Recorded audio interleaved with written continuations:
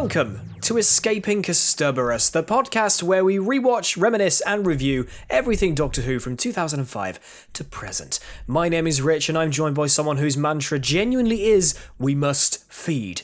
It's Amy. I was going to say, every time we start this, I'm always like, oh, I wonder what he's going to refer to me as today. Can you preempt what I'm going to say, and is it going to be related to food? That's right, because next Most week of the it'll be related to some fat thing that absorbs everything, so... Spoilers, Amy, about what next, the episode everyone... I'd rather it wasn't. The episode of this podcasting everyone has been waiting for. Love and Monsters next week. I can't believe it when the trailer came up. God. I mean, first we have a two-parter to get through. It is time for The Impossible Planet and The Satan Pit, our second two-parter of the series. And second two-part podcasty thing, and I'm very happy we decided to do two-parters as two-part, as a single-part episode podcast thing, because, yeah. Explain this last time for Rise of the Cybermen and Age of Steel, but we won't go over that again. Speaking of things that we won't go over again, that was a terrible segue. It was. Somebody, to kick things off today, somebody actually tweeted me. All I say right. tweeted me. Tweeted the old at Casterpod. Because I did ask the question on the podcast about whether people had been rewatching Doctor Who with us or watching it for the first time.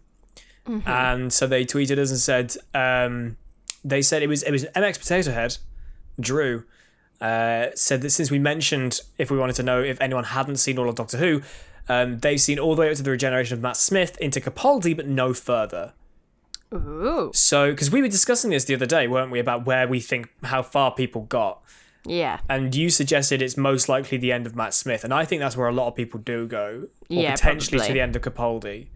And it sounds harsh, but I think it's going to be like quite a, what's the word I'm looking for? The word has left me. But basically, I think it's because people looked at Capaldi and went, oh, I don't want an old doctor. Yeah. And that's such a shame. But I think there's a word that I'm looking for, maybe shallow, or like, it's not shallow, but, you know, conceited, something like that. You know what I mean? I know exactly what you mean. And yeah, I mean, we kind of discussed about our doctors and the doctors we really like, and Capaldi is one that you need to see. Like, I get that he's not Matt Smith. Obviously, lots of people jumped on the series in 2010 with Matt Smith. Like, so many people. Okay, it was big in America then, wasn't it? It suddenly just got massive in the States. So lots and lots of people jumped on the series there. And obviously, when you lose your first Doctor, like, I think we discussed this back in the Parting of the Ways episode we did last year. Like, I lost Eccleston and I was gutted. And then David Tennant rocks up and I'm like, it's Richard Hammond. Who the hell's this? And, and I think I said, I swore at the TV when it said Doctor Who's back at Christmas, and it's like, Christmas! I can't wait that long. But yeah, people get very attached to their doctors and they sort of stop watching after that. I think any time a new doctor starts, it's hard for people to sort of accept that their doctor is gone. There's a vicious cycle of, I don't like this doctor, they're rubbish. Oh, they're actually okay. Oh my god, I love this doctor. Oh god, I don't like this new doctor. And the cycle continues. Yeah. But that actually inspired me, thank you, Drew, for making a poll on the Twitter account asking whether people have either watched all of it or not. I said not fully caught up, rather than potentially, I've never watched it all. Right. And it turns out that 75%, 76 specifically, but for the sake of ease of understanding, 75% of people have watched everything, and 25% of people haven't. And there's 43 votes on there, which, to be honest, for a Twitter account of that size, that's pretty goddamn good. That's pretty good. You guys are very active with the old Casterpod Twitter account, and we really appreciate it. So it does seem to be that there are people in this audience who haven't seen all of Doctor Who. So, similar to how we have been, we will continue to not lean into too many spoilers. We can obviously hint at things, we can talk about other doctors, but nothing specific. And for the maths whizzes of you out there, somebody tweet us and tell us, out of 43 people, what 25% of that is. Well, that's like 10, 11 people. 10 point something people, isn't it? Because it's a quarter of 43, which is 10 point whatever. Okay. I'll there believe you go, Ames. There you go. I'll believe you. I didn't have the brain power to work that out. Apart from the super specifics, we will not... apart from the we're not going to lean into super specifics. We're not going to talk about the character arc of the Doctor that's established over the course of the Russell T Davies era, sort of more through the Russell era, the Stephen Moffat era, and culminating in the Day of the Doctor. But we're not going to lean into that. But there are actually moments in this two-parter that do actually lean into that canon of the Doctor, and that we'll get to. So yeah, thanks for answering our poll. If you did, if you don't, if you haven't, if you didn't know we're on Twitter @Casterpod. Spelled KASTERPOD. And the @ you press shift and the @ obviously, or shift and then above next to L. Shift and then next to the enter. Or wherever it depending is, on what layout of keyboard you have. I have a MacBook. Keyboard layouts are interesting. I find keyboard layouts interesting. Anyway. Yeah, you're a nerd. Yeah, what's new? Time to talk about The Impossible Planet and the Satan Pit, broadcast on the 3rd of June and the 10th of June, 2006. So we're doing so we're kind of catching up with ourselves in slowly but surely. Because what's the date today? It's like the 14th, isn't it? It's the 16th today. 16th. So we're only like, when was this? 2006? 15 years. So we're only 15 years ago, yeah, basically. Yeah. 15 years and 6 days. So the Doctor and Rose land on an impossible planet orbiting a black hole, and stuff starts to go all weirdy. Oh yeah, we never get the name of the planet, do we? We do. Because what did they say? What's it called? And she goes... Krop Tor. When the bloody hell did she say that? Quite early on. I'm sure she just goes, no, you really don't know, do you? And then... Well, I must have missed her say the name of the planet. No, she does say it. She definitely does. Okay, well, then apologies. So, they land here. I don't need to go over the story, because, I mean, hopefully you've all watched it in the process. As we say, we make some dinner, we sit and watch Doctor Who, we come upstairs, and we record the podcast.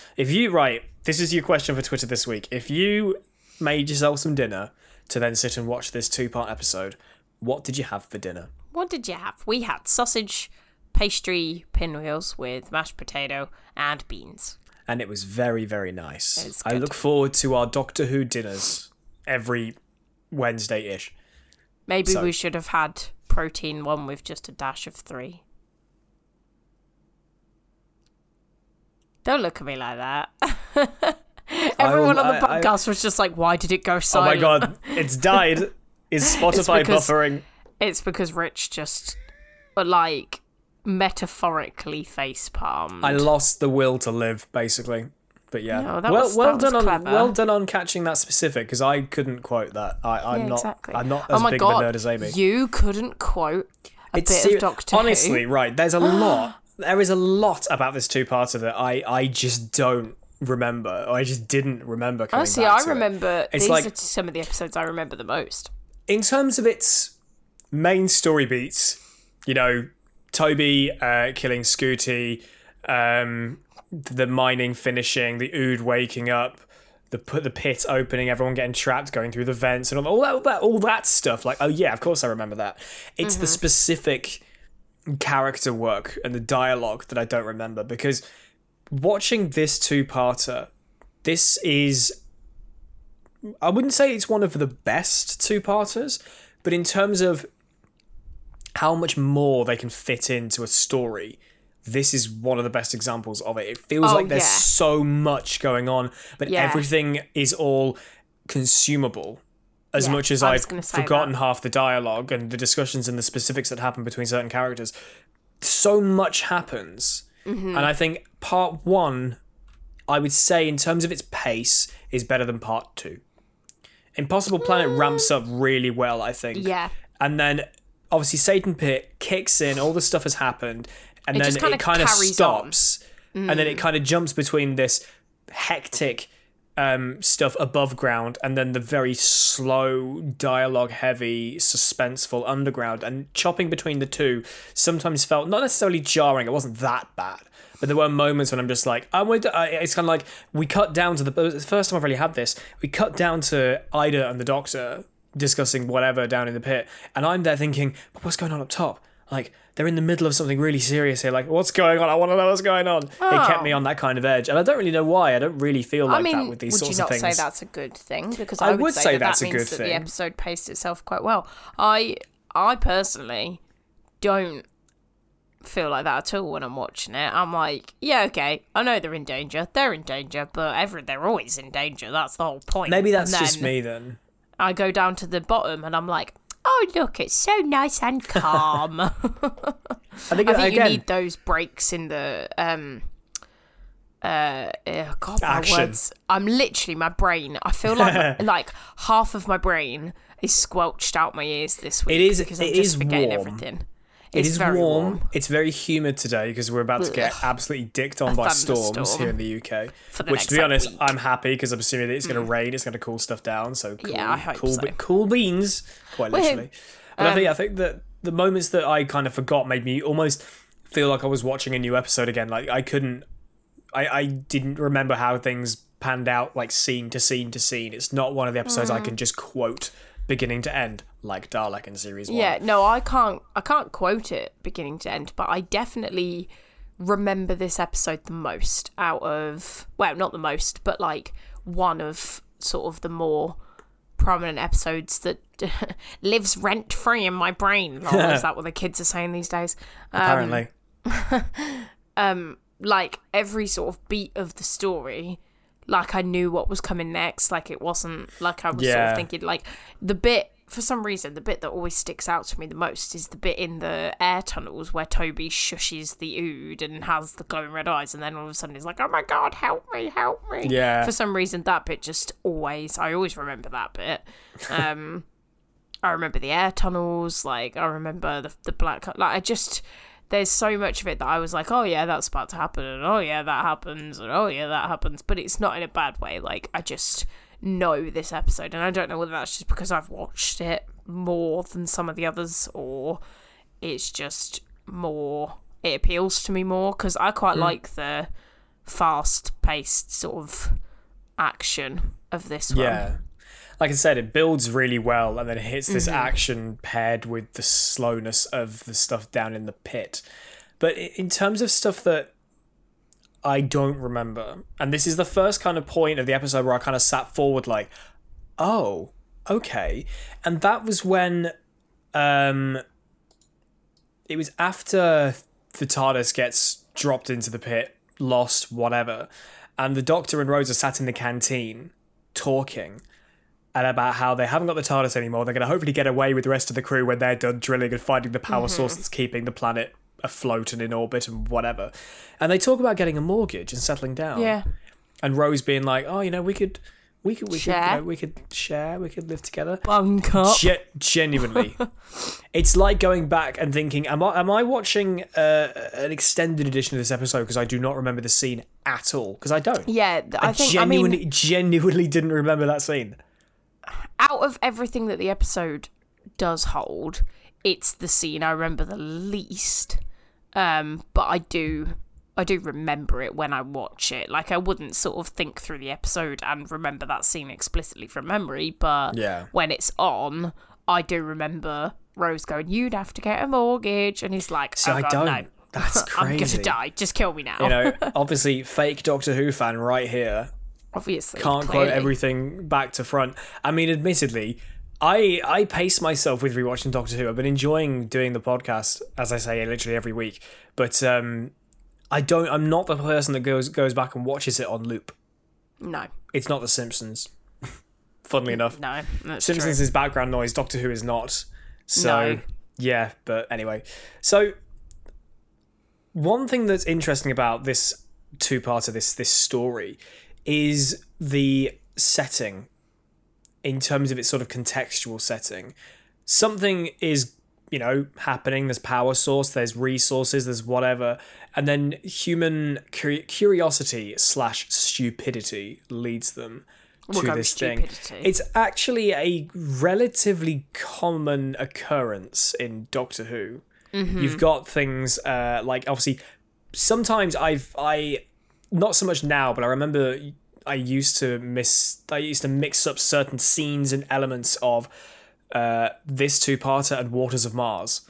Yeah, because for some reason, to some extent, there's a weird parallel. It's a humans on a base. They're not going to make it out. It's a base under siege story. Mm-hmm. And even things like, there's a much more recent example is Revolution of the Daleks. Human curiosity / stupidity gets them into the pickle they're in.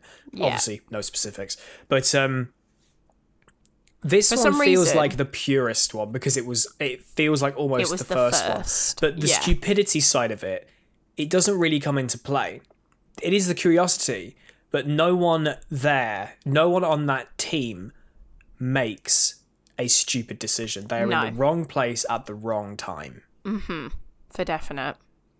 I was going to say the main parallel I draw between this episode and Waters of Mars for some reason is the doors, because I always get confused between the way they open the doors in this episode and the way they open the doors in the Waters of Mars, which is by answering those stupid quiz questions. No, you mixed up another episode into the mix there. Which episode is that? 42 in series 3.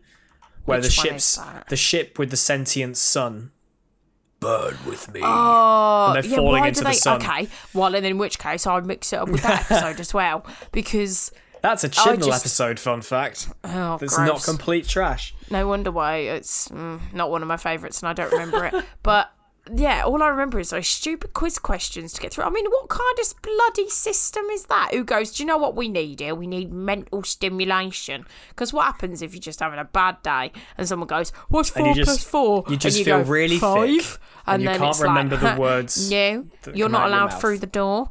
I don't think so. And sure, okay. Do you know what? Well, I'll just go back to bed then. Time to move conversation to the doors, because there was something that I'd said to Amy that I couldn't remember whether it was in this or not. And obviously the main antagonist of this story back in the day were always the Ood, because they're easier to merchandise. But the main antagonist was the devil, or Toby, the beast.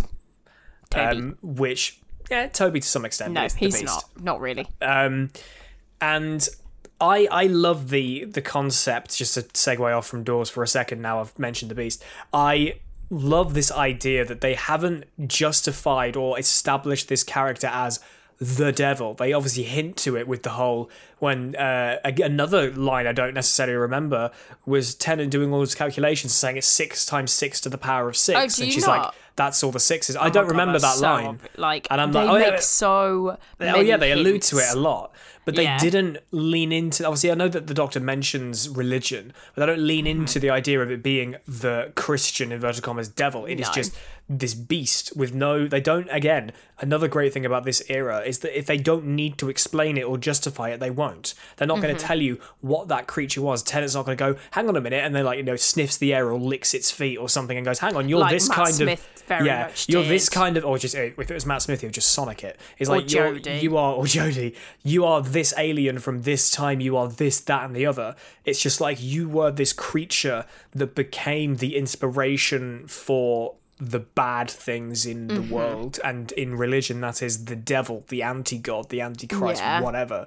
I love that they have this kind of airy-fairy reference to that, and it justifies the existence of Satan in the Whoniverse, but it's not there to be it. They've not turned around and gone, this Christianity, this is actually what it is. It's some alien bullcrap. I don't think they get away with that. But having the beast be this pseudo representation of it within the Whoniverse, I love that. Yeah, and the way they kind of manifest it throughout the episode. They say all sorts of... the word devil is mentioned so many times. It's the devil. The devil was inside my head. Rose says Satan. So. Yeah, literally. But I think the way they manifest it is with the way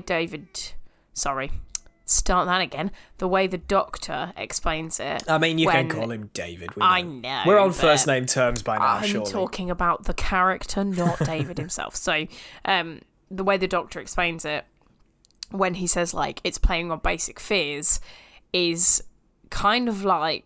I think that's why the sort of quote-unquote monster of the week works so well here, because it is just playing on basic fears, and it's like, what's your darkest secret? Like, what do you not want people to know? What are you most scared of? And it, like you said, it isn't a...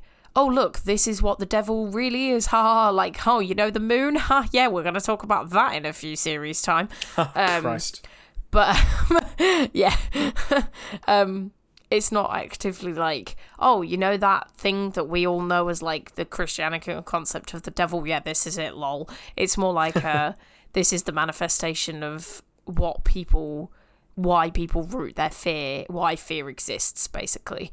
And I think sort of implying that it came from before the universe works quite well for that, because it's, how do you even imagine before the universe? Like, that's well, again, it's that kind of ambiguity that they like to leave in. Matt Jones, who wrote this, just leaves that ambiguity, which it's the kind of thing that you don't get from the Chibnall era, is that ambiguity. The idea that you don't need to answer every question if it's not relevant. You know that like, saying keep like... things... What was it? Was there something from last week that was just left alone, or from recent weeks that we said they just didn't lean into what it was or why it existed or anything? I think I know because what you're talking about, but... Because they didn't need to. You don't have to. Just don't... Oh, it's The Wire.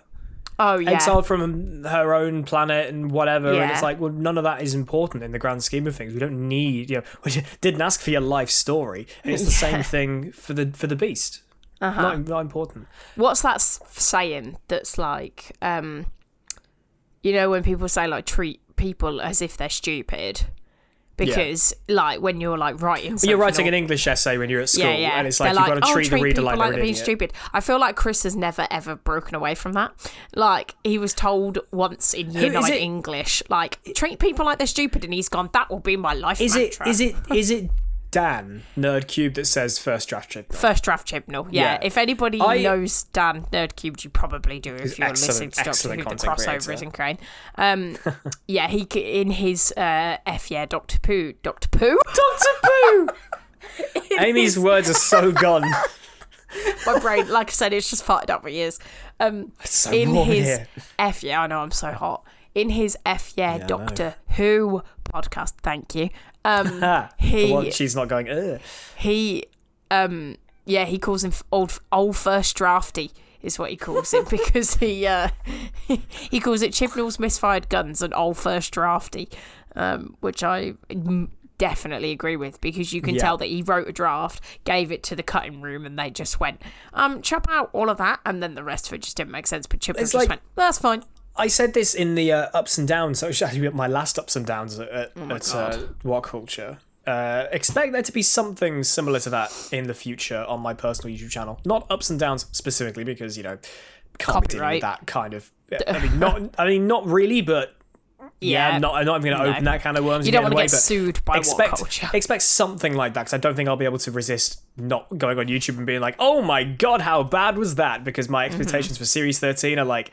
Oh, I knew my expectations were low, but holy flip. As soon as Chibnall leaves, I'm hoping the Doctor Who will get the, like, resurrection it deserves. Yeah. Because... It's very quickly on that kind of topic, there have been musings that, again, this is the Mirror who said Jodie's leaving back whenever, and nothing came of it. But there are musings now that, because there were shots of Jodie on location with Mandip Gill and... Tosin Cole? No, he's left, hasn't he? His name's left me. John Bishop. John Bishop. I don't know why. I was thinking he's called Dan. John Bishop. Yeah, thank you. Of Jodie looking really sad and getting hugged by John Bishop and stuff, and everyone's like, "Oh my god, she's leaving." But the musings are. Until you mentioned that, I forgot John Bishop was even bloody in the new series. That is a whole story for another time.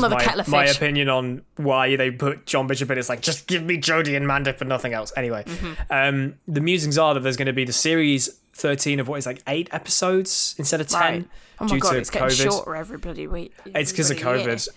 Fair enough. And then apparently Jodie's going to do 2 specials next year, and then that's it. So kind of similar to how Tennant left. Went out. And admittedly, like how Matt Smith went out, because I always forget that he had Day of the Doctor, and then Time of the Doctor, and that was it. And he was done. So apparently that's what's going on. And then there's obviously the idea of, oh my God, is Chibnall going to be a 1-Doctor showrunner? Well, supposedly, please. I once saw internet rumours, musings, that because obviously both Chibnall and Jodie have worked together on like Broadchurch and stuff, they, not that they're a package deal or anything, but when they started working on Who together, I saw, if I recall rightly, that somebody wrote about somebody saying that if Chibnall left, Jodie would leave, and if Jodie left, Chibnall would leave, if I'm remembering correctly. So fingers crossed, because I hate Chibnall. Yeah, he's ruined my favourite. It's one of those things where I still love Doctor Who. I will never give up on it. Like, irrelevant of how bad it will get, I will never give up on that show. But as I said, my expectations for the next series are not high. So it's not going to take much to impress me now. After where the bar is low. After there were elements of series 12 that were really good. There were elements of series 12 that were really bad. As said to Amy, just as I was putting the Blu-ray away after we'd finished watching the episodes tonight, Orphan 55 is literally the worst episode of Doctor Who ever made. And we've got Love and Monsters next week. If you've not seen Orphan 55, it is terrible. And I don't want him there. And the worst part is, eventually, in the watch through, we're going to get to it, and we're going to have to watch it again. But going back to where we skewed off from in terms of talking about Chibs, I said on that Ups and Downs that my old uni tutor, a lovely man called Clifton Stewart, who, funnily enough, a few people in the comments were like, "Oh my God, you went to Coventry University, you know Clifton." I'm like, yes. Well, I wasn't expecting Uni students in media to be like, "Oh my God, you did my course." Because we both went to Coventry, actually. That's where we met. He was like a scripty guy, and he said to us, I remember very vividly in my first year when we had to do a script writing, what's the word? Module. Not project. Module, that's it. I remember him saying very clearly in a room in the basement of the Arts and Media building, because that's where media production belongs apparently, saying that if you have a script, cut out every other line, and it arguably will still read the same. Chibnall never did that. Every single line of dialogue that came into his head, he just went and put it in. Yeah, it's more recorded. If you can cut out every line and the script still makes sense, then you're not literal, but it is like that's the kind of extent you need to cut stuff. But segue. Chibnall cuts the wrong stuff. Like, I mean, he cuts out important information and leaves in the drivel. No. He leaves the important information in and spells it out for you. That's how it works. No, he doesn't. The doctor might as well go, I know what'll solve this. I don't know. Solution, a jigsaw puzzle. The solution protocol. And then Yaz goes, the solution protocol? Graham goes, the solution protocol. The doctor goes, solution protocol. Ryan goes, look, there's the solution protocol. Oh, look, a solution protocol. Anyway. But it's down a ladder, so I can't get it.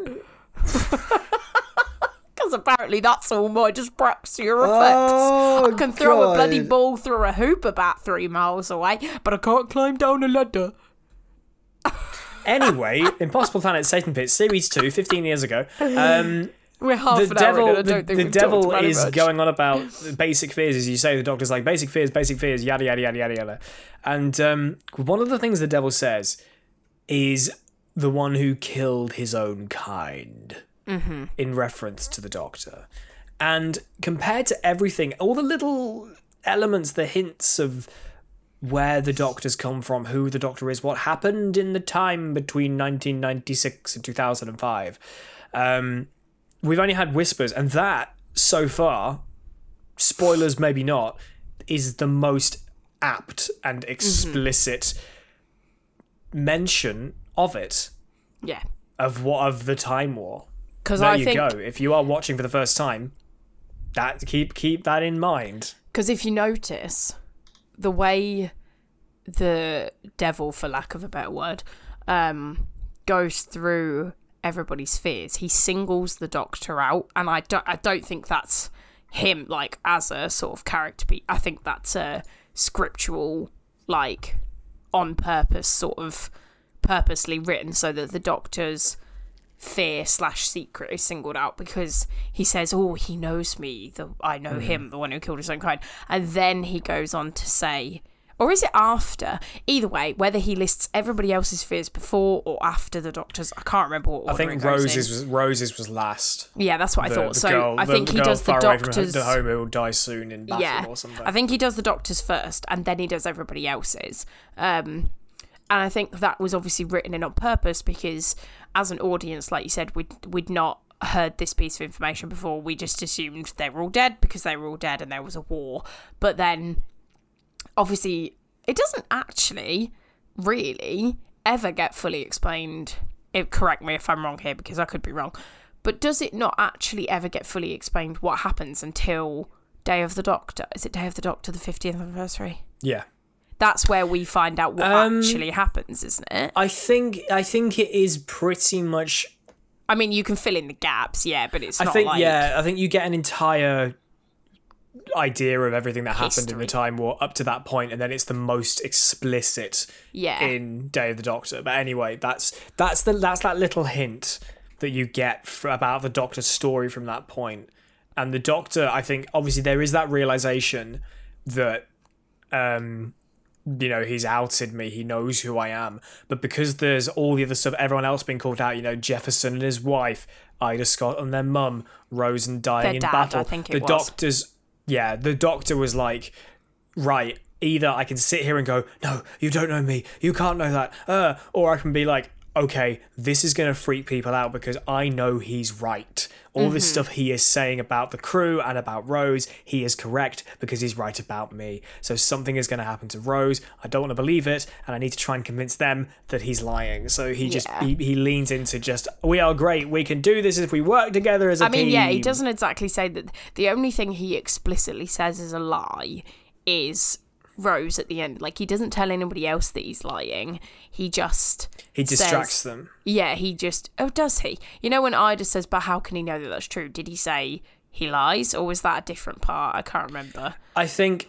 he just kind of brushes it off and is like, let's focus on what's going on at the moment and stuff like that. So he doesn't actively say, oh, it's a lie. He just kind of is like, it's not important to focus on it. We've got more important things. Yeah, exactly. But then obviously right at the end, he says to Rose, well, then he was lying.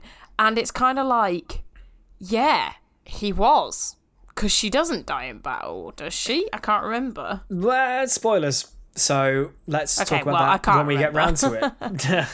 I'll talk to you after we finish recording, Amy. I'm sorry.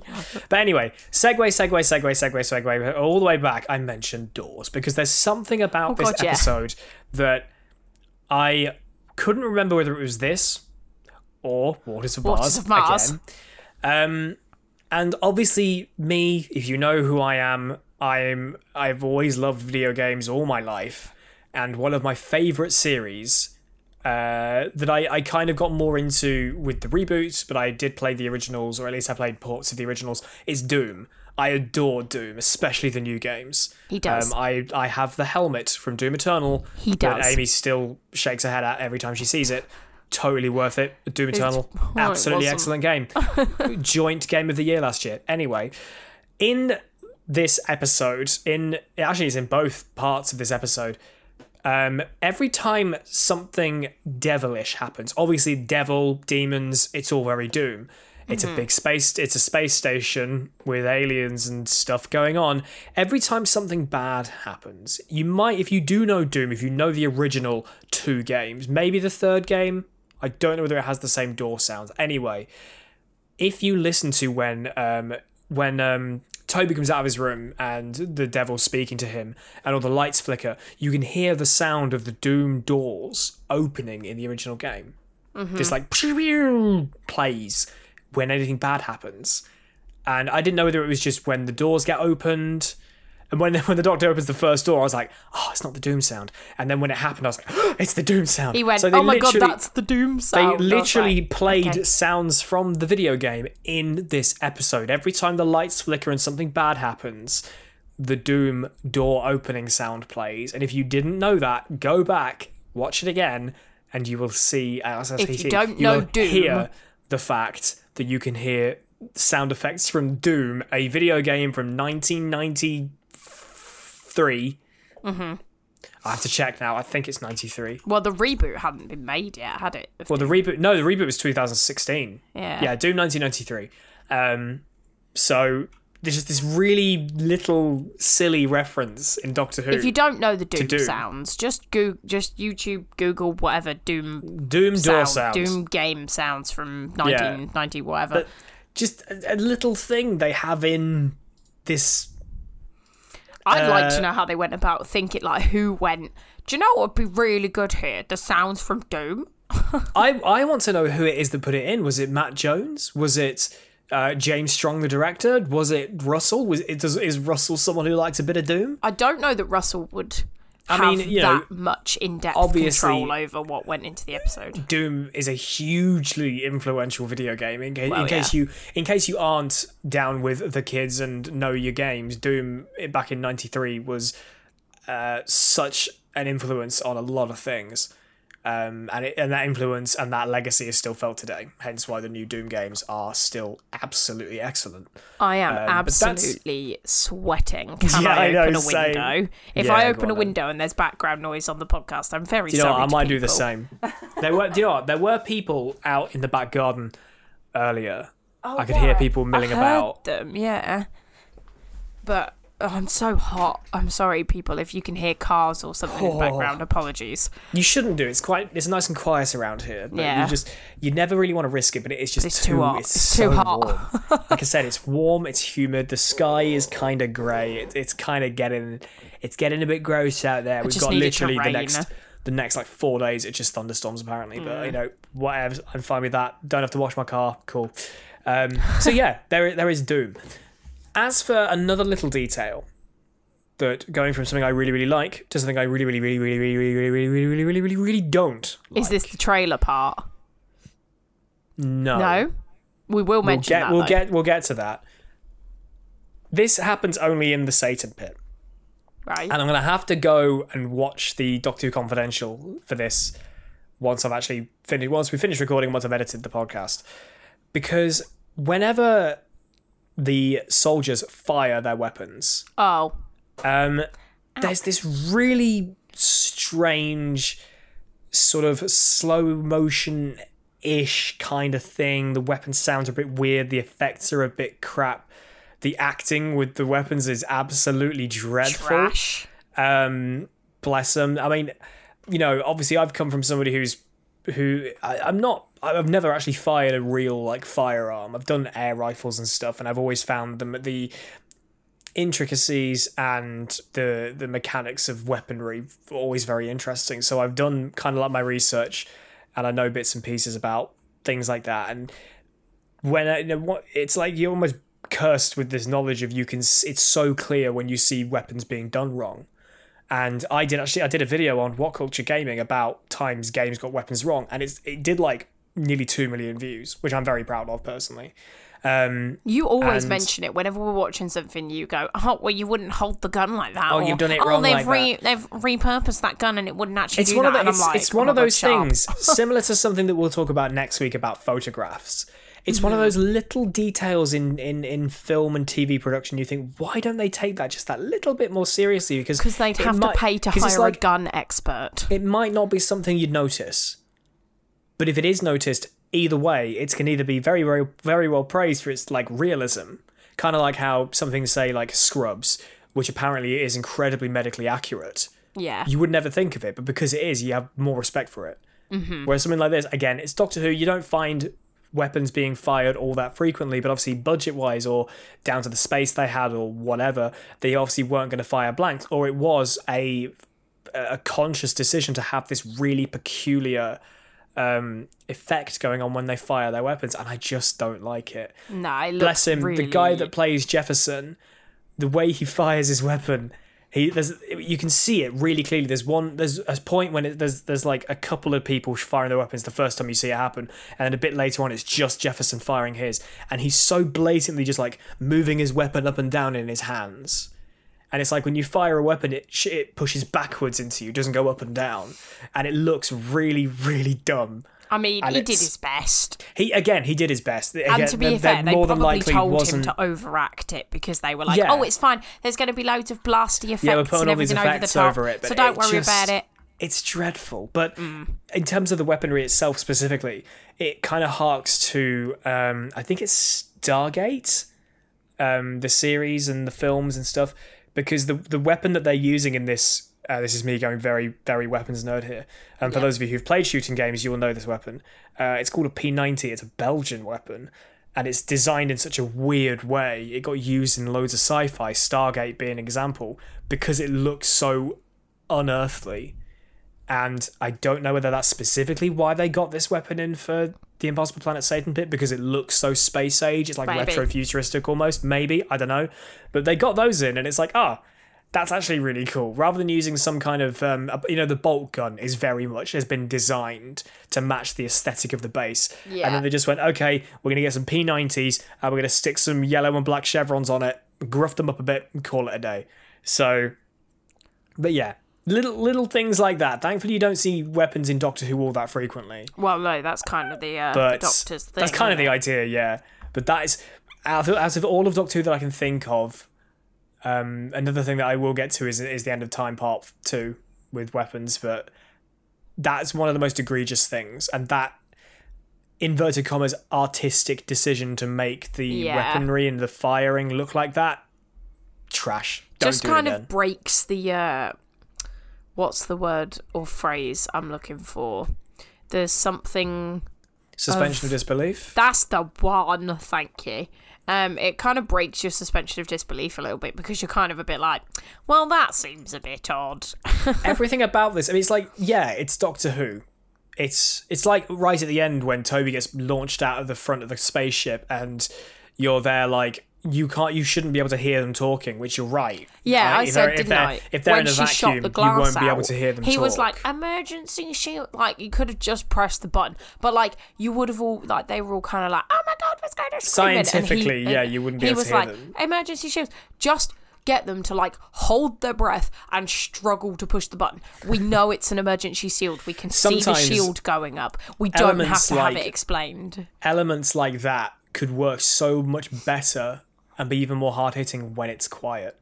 Mm-hmm. Like, if you've seen... is it Last Jedi? I think it's Last Jedi. There's a particular shot in The Last Jedi, it must be, where a big thing happens with... is it Laura Dern? Laura Dern's character, there's like a massive explosion. Basically, she like warp speeds a ship through the middle of like a first order armada, and rather than being like really big and explosive, it just goes dead silent, and it's these absolutely gorgeous silhouette shots of the ships being like ripped apart. It's that moment when I was in the cinema and I was like I was completely taken away by it. It was amazing. That's the kind of thing they could have done. It's kind of like to draw a parallel to something I would actually understand. I was going to say... Never seen Star Wars, lol. In Order of the Phoenix, when Sirius died, in the film, I'm talking about, or the book, obviously. When the book's Sirius, all silent. When Sirius dies in the film... spoilers, God. It Soz, it's only been out, 15, Oh, as in when he years. falls into the veil thing? Yeah, and all of it, like, it doesn't go silent, but the actual actors, they don't have any dialogue, like, there's no noise coming from Harry, it's just music playing over the top. Yeah. And, like, that has always been super impactful because it's, like, slow-mo, it's, like, silent, it's silent for them sort of thing. And it's that... the way they do that is kind of parallel to how they probably should have done this, because... Yeah. But, as said, we can pick these little things apart, but at the end of the day, it's Doctor Who, it's always a bit silly. Everything else about this feels really grounded and really real. Like, the relationship between Rose and the Doctor, these characters being there forever. Like, there's something about the way that they act, the way that they go about their work. They don't feel like they're just actors pretending to be people here. It feels like they've genuinely been there for God knows how long. And those moments do kind of take it out a bit. But again, you can pick holes in these things like big time. But let's in the pick holes in something important. Let's the pick trailer. Let's as in pick, the next time. Let's or as in, so at the end of this episode. Right at the end of this episode, you know, when I turned to you and so, said, right, why do they do so not the next shot? So not the next time. So the final shot of Impossible Planet before we hit the stinger and then we hit the credits. Take it away, Amy. So, I turn to you, because obviously they I fully agree with this as well. Yeah, they get to the trapdoor, as the Doctor calls it, and it starts to open, and then all of a sudden, the voice is like, I am risen, I am here, or whatever the bloody hell it says. I am free, that's the one. And and the camera shot is like rising from the pit over the edge to look at the Doctor and Ida, and nothing comes out the pit, and it's really infuriating because it's like, I'm free, and you expect this huge monster to be rising up out of the pit, and you expect the Doctor and Ida to be in trouble, and then all of a sudden the next episode, because even in the next episode when they do the previously on Doctor Who whatever, they show that shot literally before the titles, and then they go, anything down there, and they go, no, it's just a big empty pit. Well, then why did you show this thing coming out? Like, I know you're trying to be all cliffhanger-y, but don't do that, because that's really not okay. Like, you're basically just lying to us. It heavily implies that there's something coming out of the pit. Because let's be honest, you're not free, are you? You're not free because you're still trapped in the prison, and that's the whole point of the later plot. So, like, don't say I am free and then not be free, because that's just a big fat lie, innit, Mr. Devil It is a proper baity sort of ending cliffhanger. It's really to an annoying. It is a little bit. I was like, why did they do that? Literally nothing comes out of the pit. In the next episode, they're stood in front of an empty pit. Don't lie. You could turn around and be like, "Oh, there's some like metaphorical thing and blah blah blah." It's like, but if you look at it, if you take it at face value, which sometimes you've got to do, because even if he was going, I am free mentally. No, you were already mentally free because you'd already infected Toby. You'd already done all that. So how about we just stop with the lies, we stop with the crap, and you just have, instead of having the guy going, I am free, you just have the camera shot of, like, you know, the pit, or like the Doctor, or like something, you know. If the shot was just rising out of the pit without the monster going, I'm free, then I'd have been okay with that. I'd have probably been more okay with that than with the lies. Sorry, it just really angered me. So but I wanted to mention it. From one monster to another, this is actually the first time we get to see the Ood in Doctor Who, which, you know, the Ood as a recurring presence, not necessarily villain, but presence. The Ood I always find the least annoying when they crop up again, because of their, you know, they're a slave race, they exist to serve, and they are everywhere. Yeah. Especially since when Rose is like, what the hell are these guys? And they're like, wait, what? You don't know? You don't have one? Whatever. I love the Ood. Yeah. There's something about them that they're almost comforting. It's like that comfort blanket of seeing something back, like the blue box or a Dalek. It's like there's an Ood. And the beauty of it is they can get dropped into anything. It's not that frequent that you see an Ood in a story that isn't going to be relevant in some way, shape, or form. Yeah. Are they always used? They're not always used for, like, the villain, are they? Not always, but they are usually when they are present, something does happen to them. Because obviously we have Planet of the Ood in Series 4. We have Brother in The Doctor's Wife. Oh, yeah. Is it Brother? Is that the one? There's Aunt, Uncle. Wait. Brother and Astrid. The Doctor's Wife. Is that the one where the house? Yes, that is voiced the one I was by Michael Sheen. Okay, is it called Brother? I think it's called Brother. Something like that. There's an Ood in that, but again, that one gets possessed by House and so on. And there are Ood in Revolution of the Daleks, but they're just there in the prison, aren't they? Poor Ood. But all they're trying to do is just exist and help people. There's this really sort of dry comedicness to them, especially after the titles of like, we must feed, knock knock, you. We must feed. Are you hungry? I love that, this idea that there's such this innocent race. Like, they can be so evil for like about an episode's length, really, like towards the end of Impossible Planet, and then throughout the vast majority of Satan Pit, until that last shot of them all cowering they're all cowering in the corridor, and they're all like, oh no, it's so sad. Like, but then he does the good thing of honouring them all with at the end when he's like, Ood Alpha 1 or whatever it is, deceased he says, with honours. Also, can we take a moment? Zachary Cross Flane. What a flipping cool name. That's his whole name. Zachary Cross Flane. Incredible. It's such a cool name. I don't know. Right, this might just be me reading into it because it's Doctor Who of the Russell T Davies era, but I feel like I think there's something behind his eyes where the Doctor's like, I'm going to give you a hug, and he's kind of there like, yeah, do it. I don't know whether that's just me, but I'm just like... Yeah, but you think about how long it's been since he's been hugged. Props. Yeah, that's true. It doesn't seem like they hug each other. I was going to much. mention this to you. I'm also kind of like, yeah, but I could kind of see that team kind of, just, getting a bit busy with each other while they're there. If there's only X number of them there. I mean, Oh, Scooty, Scooby-Doo, lol. Scooty definitely banged Toby at one point, let's be honest. Yeah, because, I mean, the way she looks at him when he's through that window is like, I know you've got a bunch of devil things on your face, but you've never looked hotter, boy. Yeah, those are red eyes, baby. I've completely lost my train of thought. I was thinking about Scooty. When he hugs. Yeah, for some reason, Cross Flane, I'm just like, yeah, I think he's probably thinking about it. Like, give me a really, really, like, implicit, potentially gay character, not one that's got like the hints of it, but just like... No. I mean, you know what? Like, there's new bodies on a ship that they've all just been on with each other for God knows how long. Of course, they're going to be like, fresh blood. I'll have it either. I mean, Toby literally is like, oh my God, look at Rose's arse. And it's like... Well, actually, he insults it, doesn't he? Because she says something to... No. She says to Danny, like, oh, it's not your best angle, Danny. Yeah, and then he says, Toby behind her says, be worse. Oh, could be worse. No, he actually says it like, because then she goes, oi!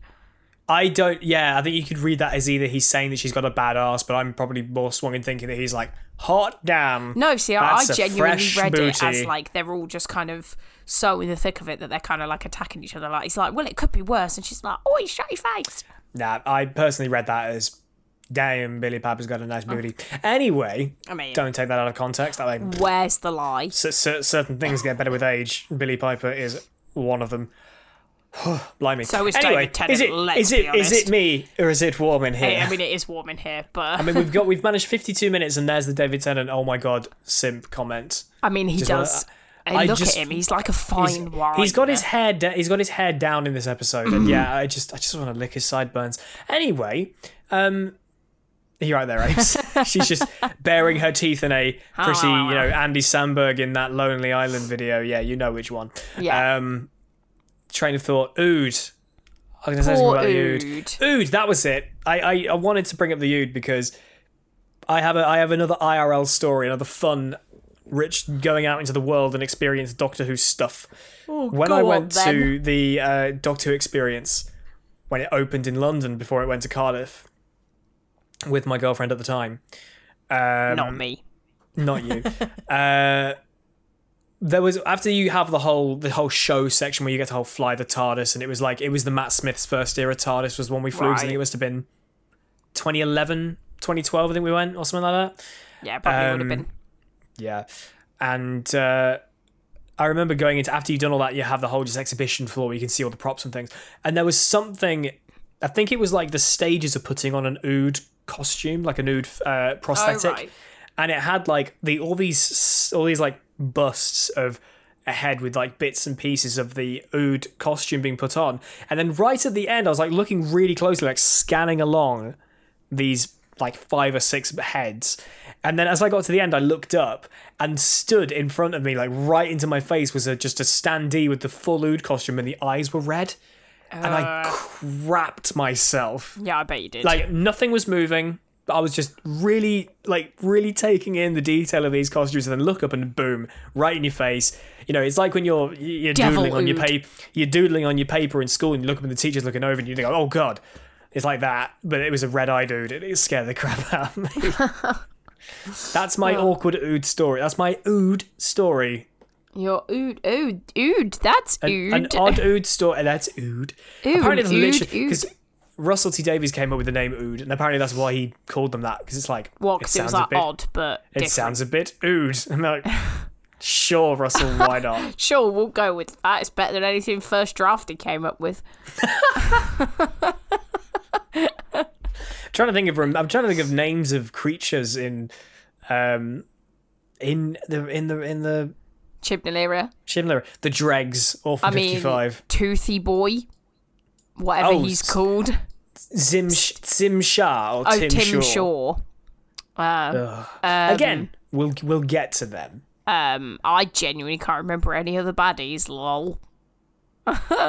Yeah, nor can I. Apart from the Cybermen, which, lol, spoilers. And yeah, I'm drawing a blank. Weird little plastic blobs or the Pating in the Saranga Conundrum. That's another fun episode we'll have to get to. I would rather watch the Saranga Conundrum than Orphan 55, though. Yeah, let's be honest. So. It's the lesser of two evils, to say the least. It's still awful, but it's still dreadful. Oh, I can't wait until we get to Jodie's series. It's going to be so fun. Oh, there's so much to rip apart. Can you hear the sarcasm in my voice? I'm going to dig out my ups and downs scripts and go through what I thought, like literally the night of the episode. We made notes for days on that, didn't we? Yeah. We used to, after we'd watched the episode, we used to turn off the TV and sit and just talk about the episode for like an hour afterwards. While I wrote the script for ups and downs and then recorded it first thing the next day at work. Honestly, this is genuinely why we wanted to do the podcast, was because we used to do that after Jodie's episodes. We used to just sit and kind of chat, and we were like, hey, this would be really cool on a podcast. Even before I did ups and downs, we'd just sit and talk about what the episode was and how things went and so on and so forth. So yeah, the podcast was a natural evolution of that. And, there was a tweet on Castapod of someone who just came across the podcast again. I was I'm so happy I found this. And maybe I should go onto the YouTube, the last you YouTube should episode, honestly you should, because I wouldn't want you to do it, because if What Culture Catch that you're promoting it elsewhere, then that's not fair. However, I might go onto the last YouTube episode that we posted and just comment and be like, oh, so Castapod, just say follow us at Castapod to see on Twitter where we are now and for the next episode. Yeah, I'll do that after we finished. Yeah, do that, because I'd probably get in trouble. You don't want to do it, but they don't know who I am, and if they can link me to you, then that's tough. You don't control me. I'll log on as a YouTuber. I'll log on as traction.gg and comment on it. That's right. I'll just log on as my my other channel that I made and then never used. Lol. Do it. I mean, I've got a channel that I've not started yet. Actually, not that it matters, because they can't control me for crap, and if they tried, I'd sue them. Not that they'd be checking the comments on the podcast, but... Not that they care. Whatever. But yeah, like those kind of tweets where people have been finding us again, because I've tried to promote it as much as I can, but obviously I can't do it on YouTube. I can't obviously tweet on Who Culture because I don't have access to it anymore. I mean, I say that. I know the login, but I'm not that kind of person. Quick, follow us on Castapod, lol. I think most of my logins still work, but anyway, those kind of tweets where you guys have found us again and just sending you us your support, we really do appreciate that. It's fantastic. As I said, we're trying to do this every week as best we can, but we're never going to go longer than 2 weeks. That's what currently what we're aiming for is every other week. Really, every other week is the minimum. If we manage to get stuff done and things aren't like tough or we're not knackered or whatever, then we will absolutely get to it every week. I'm excited because it's Love and Monsters time. Yeah. And also another thing that I do find kind of more motivating is the fact that the two-parters get done together. Yeah. So we actually get through series quicker because of that. Mm-hmm. So that's pretty damn good. But I think that is about where we're going to wrap up today. Marks out of 10. For the Impossible Planet Satan Pit Aims. There are no questions, by the way. I might have forgotten to tweet out saying we're recording this today because I suck. Genius. If you have any questions regarding Love and Monsters, and by God, I know you do, tweet us at Castapod. Amy, marks out of 10.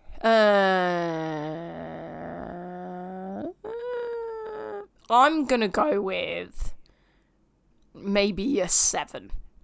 I was thinking 7 or 8. Because There's not much to criticize. It's pretty solid. It's not like Idiot's Lantern, where it's like, it's good enough, but it's not amazing. Whereas this is more like, this is like a really solid two-parter. Yeah, and I think it's a very strong, longer story. So yeah, and I think there's a lot you can kind of delve into in terms of like the supposed threat and how that affects people and the idea of religion and like evil and stuff like that. So I think, although it masquerades itself as a little bit like Monster of the Week, with the Ood being kind of like the bodies of the vessels. Yeah, the vessels, that's the word. It's very much not that, really. So yeah, I'd say maybe a 7, maybe a 7.58. I'm with you on that one. Yeah. And that is about where we're going to wrap it up for today on this episode of Escaping Kasterborous, The Impossible Planet and the Satan Pit. Thank you all very, very much for listening. Amy, where can they follow you and find all your stuff? You can follow me on Instagram at Ames_Elizabeth or at Amy Cakes Baking. Preferably the baking account, because it has cake involved. Yeah. As for me, you can follow me on Twitter and Instagram at PickUpChangeToe. And also, more importantly, follow us and tweet us at Casterpod. Not only tweeting us whatever, Doctor Who memes and pictures of eggs, but also your questions regarding the podcast as a whole, or more specifically, Love and Monsters. Good grief. It is the best way to reach us. Yes, and 100% best way to reach us. If any of you listening want to rise up as a very small Casterpod army and go to the last posted YouTube video on The Girl Who in the Culture, Fireplace on Who Culture, and tell everyone where we are. Tell everyone where they can find us, because that will save us doing it, but I will probably go on and do it now anyway. Yeah, however, as said, I personally can't really go and do it, because that's just a dick move. But if you guys want to flock to The Girl in the Fireplace, Escaping Kasterborous on YouTube, and just comment, if anybody's wondering, you can find them at Casterpod on Twitter, and they're also on Spotify under the same name, then that'd be great, because then we'll get, hopefully, our viewership back. Smashing. Nice. But yeah, thank you all so much for listening. Hopefully it's going to be a little bit cooler. I'm going to go cool down. Yeah, I'm sweating. And I'm literally only in like my pajamas and I'm sweating. Yeah. We really do appreciate your time. Hopefully we'll see you potentially next week, if not the week after. Take care. Be good.